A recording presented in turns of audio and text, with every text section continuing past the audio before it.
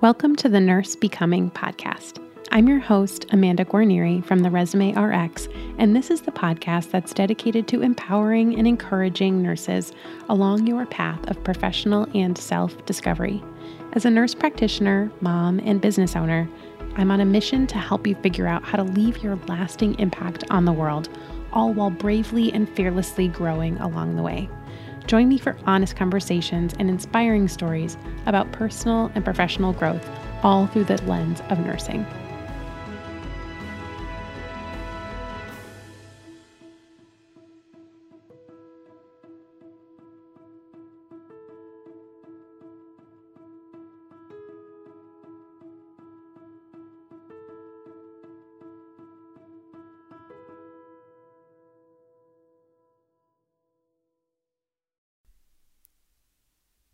Hey, real quick, before we dive into the episode, I want to let you know that this episode is a feature from one of our NP Specialty Takeovers episodes.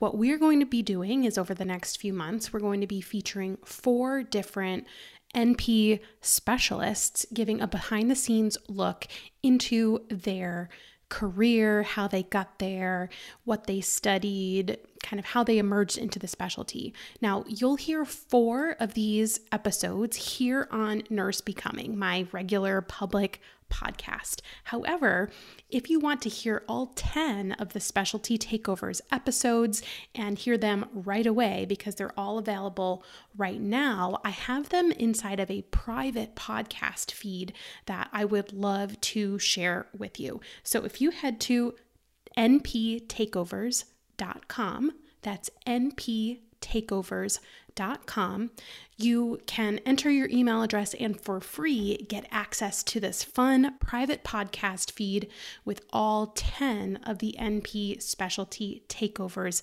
episodes. So I hope this is helpful, and let's dive right in.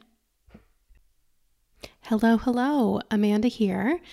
Welcome to the NP Specialty Takeovers series. I am really excited to feature some colleagues of ours in the nurse practitioner world who are working in specialties and who I've invited on to this special series to share a little bit about them personally and what their path was, how they got into their specialty, and basically a behind the scenes of what their day-to-day life looks like working in the specialty. So I am super excited for this. What I did was a while back, I put up a question box on Instagram and asked my audience what specialties you would like to learn more about.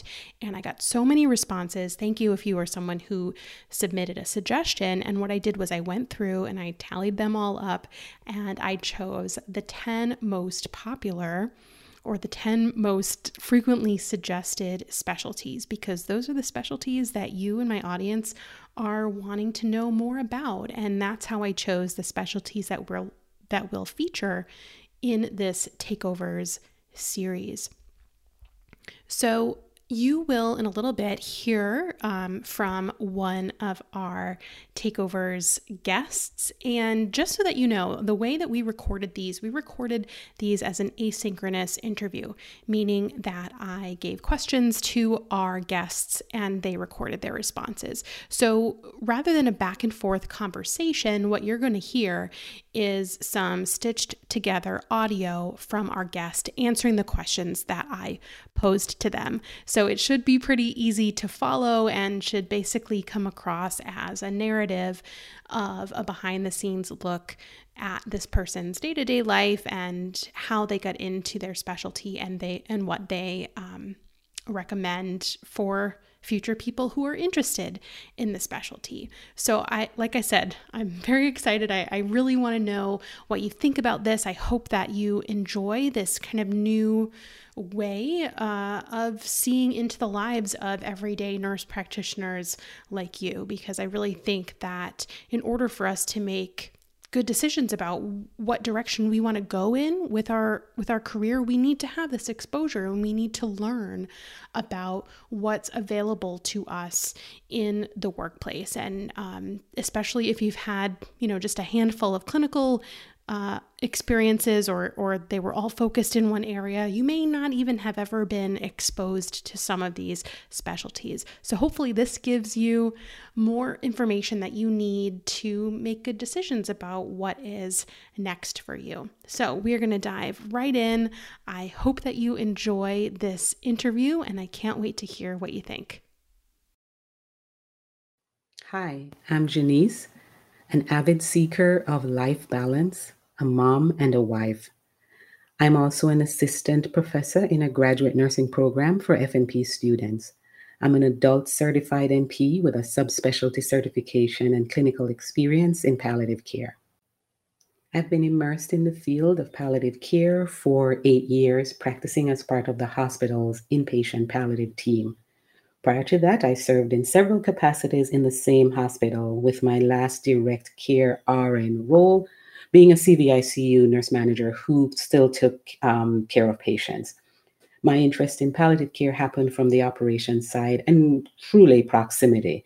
My director of the CVICU was also the director of palliative care, and I was tapped to do data entry for the team. And it was then that I noticed that several of the patients that struggled to recover in the CVICU did not actually have improved outcomes as medicine promised, but revolved through the hospital with lengthy stays, sometimes ending in their demise on the inpatient side or transitioning to hospice, all with the family being totally caught off guard. It was such a moment for me when I looked and realized, wait, Mrs. X didn't go home? Why? My clinical curiosity was piqued, and I rounded with the physician, gaining perspective and on-the-job training. So there was no previous experience. I also immersed myself at that time in the literature about palliative care. My APRN program was adult focused, care of the adult population in the outpatient side. At that time, I didn't even know the definition of palliative care. My interest in palliative care, again, began from just proximity. Palliative care is comprehensive care for patients and families living with a serious illness, and it begins with that early impeccable assessment of symptom burden that often comes with a disease process, or burden that at times come with medicine's attempt to cure the disease. The therapies are symptom-based, and the conversation with patients and families and the medical team are aligned with the patient's goal. So for that patient with pancreatic cancer whose goal is to attend their son's wedding in Chicago, will that second round of chemo support or hinder that goal? What is the effective symptom management for nausea that will allow him to enjoy a small bite of the wedding cake? When I understood that aspect of the specialty, my interest was piqued. My clinical rotation while in grad school was meaningful, but it didn't spark any interest in me wanting to practice in the primary care setting. So again, no palliative care was incorporated in my nursing curriculum. And while it's incorporated now, it's still lacking that dedicated focus that is needed. I did a 1-week immersion course with Four Seasons Consulting in Asheville, and that was career changing for me. As a faculty member, I now incorporate palliative care in my lectures. I recently took a sabbatical from full-time practice to grow in my full-time role in academia. But in practice, I had a dual role as the program manager and the practitioner. The consultative team was a practitioner, the MD, a licensed clinical social worker, and admin/data coordinator. I would get in at 7, review the census and triage. And then once trust was established with my collaborating physician, I led the team meetings and guided our day. We would divide the patient load in new consults and follow-ups, and we could have up to 5 new consults per day and 8 to 10 follow-ups. My hospital has bylaws with some limitations on NP's role seeing new consults. I would see mostly follow-ups, and of note, follow-up encounters could be very in-depth because of the illness trajectory and hospital course. There are more questions from the families and sometimes more family members with questions. Like, I thought I agreed to the ventilator and this was going to make mom better. Why is she still on the vent? Palliative care is very relational. It's not transactional. And so as providers, We must allow time for the family to understand and process the pathology of advanced diseases and sometimes the limitations of medical intervention or when treatment becomes more burdensome than beneficial. And these conversations could take lengthy times. The learning curve for me was documenting appropriately and billing for those prolonged service visits. So team wellness was also important, and we were a close knit, supportive team. Some of our more challenging family meetings we always did as a team. So I had excellent physician oversight and support. I was blessed to have this role as my first NP job with a very balanced work schedule. While the direct care role had its emotional swings from sad patient outcomes, and I had a lengthy commute of 55 miles each way, I worked 4 10-hour days with a midweek day off, which allowed me to balance life. I have young children, so it allowed me to balance life and just take a pause from the high emotions that came with having some of those palliative care consults where the outcome was less than favorable. There were no weekends and holidays, and the physician was very supportive of my admin role and ensured that I had admin time. I did the data entry for our National Palliative Care Registry and prepared our presentation for our C-suite quarterly meetings. So I had support for admin time. I also came with that CVICU work ethic, and just thank goodness for the physician who always cautioned me about burnout. I would say stress level fluctuated based on the general acuity of the inpatient population. The consults could be very cyclical, where majority of the patients seem to have a similar catastrophic diagnosis and other times not. Mondays and Fridays were the highest stress days. We would call it almost like, the manic Monday, where all the consults that happened over the weekend when we were not on site came in on that Monday. And then it's almost like the Friday rush where we're now trying to get in all the consults that we want to see, the consulting physicians want us to see before the weekend occurs. So stress level fluctuated just based on acuity of the overall hospital population. Truly, my favorite part about working in this specialty is how person-centered it is. The best part about the job is being able to walk that medical journey with the patients through their stories. I get the privilege of seeing the person behind the illness, to hear what matters most to them. I also get the time to hear what matters most to them. It gives me perspective to make every moment count and not to wait for an illness to give me clarity on where to place life's value. I would say the desirable skills for those wanting to work in the practice are communication skills and courage. One of the core values at the hospital is courage, and courage is we dare to take risks that our faith demands of us. I worked for a Catholic hospital, and it is difficult to give a patient bad news when the prognosis is not favorable. The other difficulty is having discussions with physicians that want to continue with interventions that sometimes can be pernicious. We get into this pernicious pattern of care sometimes with medicine. And how do we have the courage as the palliative care provider and even the language as the NP to have some of those conversations? And so I always work with nurses on languaging. One of the languaging that I would use with physicians when I'm seeing that this is not aligning with the patient's goals of care and there is inherent suffering, I would often say to them, I see your treatment plan. I notice your treatment plan, but help me to see what you're seeing, or how is this providing the patient benefit knowing their goals? For the nursing workforce or the nursing community who may have an interest in working in the specialty, I would start with asking, is there a palliative care team in your hospital? If so, ask to shadow the providers on the team.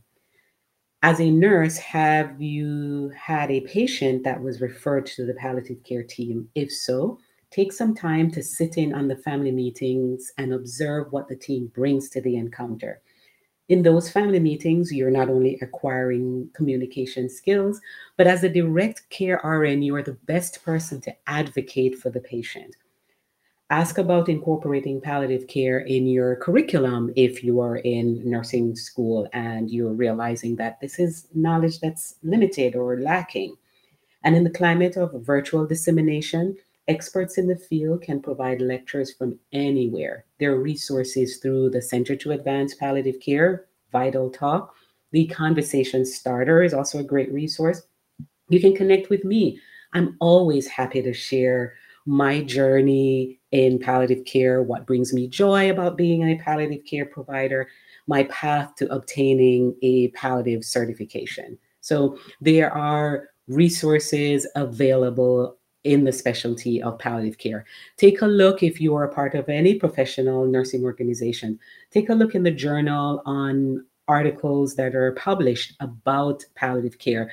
I can tell you many times when you see that patient story, you know a patient that's reflected in that story. I must highlight the ANA and HPNA call to action, Nurses Lead and Transform Palliative Care. The CTA supports the belief that all persons with serious illness receive quality palliative care regardless of care setting. The pandemic has shown us that critical illness conversation and advanced care planning must not be limited just to the geriatric population with end-stage organ failure. Every one of us may face a serious illness at some point, and the nursing workforce must be equipped to support patients and families. I also strongly recommend reading Dr. Atul Gawande's book, Being Mortal. It's a book that every healthcare provider should have on their shelf. Amanda, much gratitude for this opportunity and platform. I could talk about palliative care all day. If folks want to connect with me, I can be found on LinkedIn. I can also be found on Facebook. Besides my vocation, one of my avocation is people development. And so people can find me on my website, aplillc.com. I am also the president and co-founder of Advanced Planning Learning Institute, the space where aspiring nurses invest in one-on-one high-performance coaching to gain clarity and accountability so they can match performance with their potential.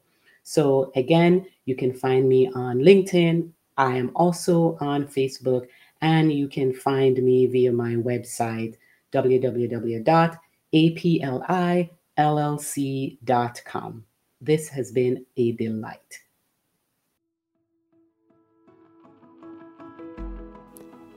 Well, that does it for today. Thank you so much for tuning in and making it all the way to the end. If you found today's episode helpful, would you take a minute and give me a rating or review on Apple Podcasts? It will truly help other nurses find this show and know that it's worth listening to. For more information about this episode, as well as a place to submit your questions or suggestions for future episodes or guests, head to nursebecoming.com. I cannot wait to connect with you again soon. And until next time, remember, I am always rooting for you.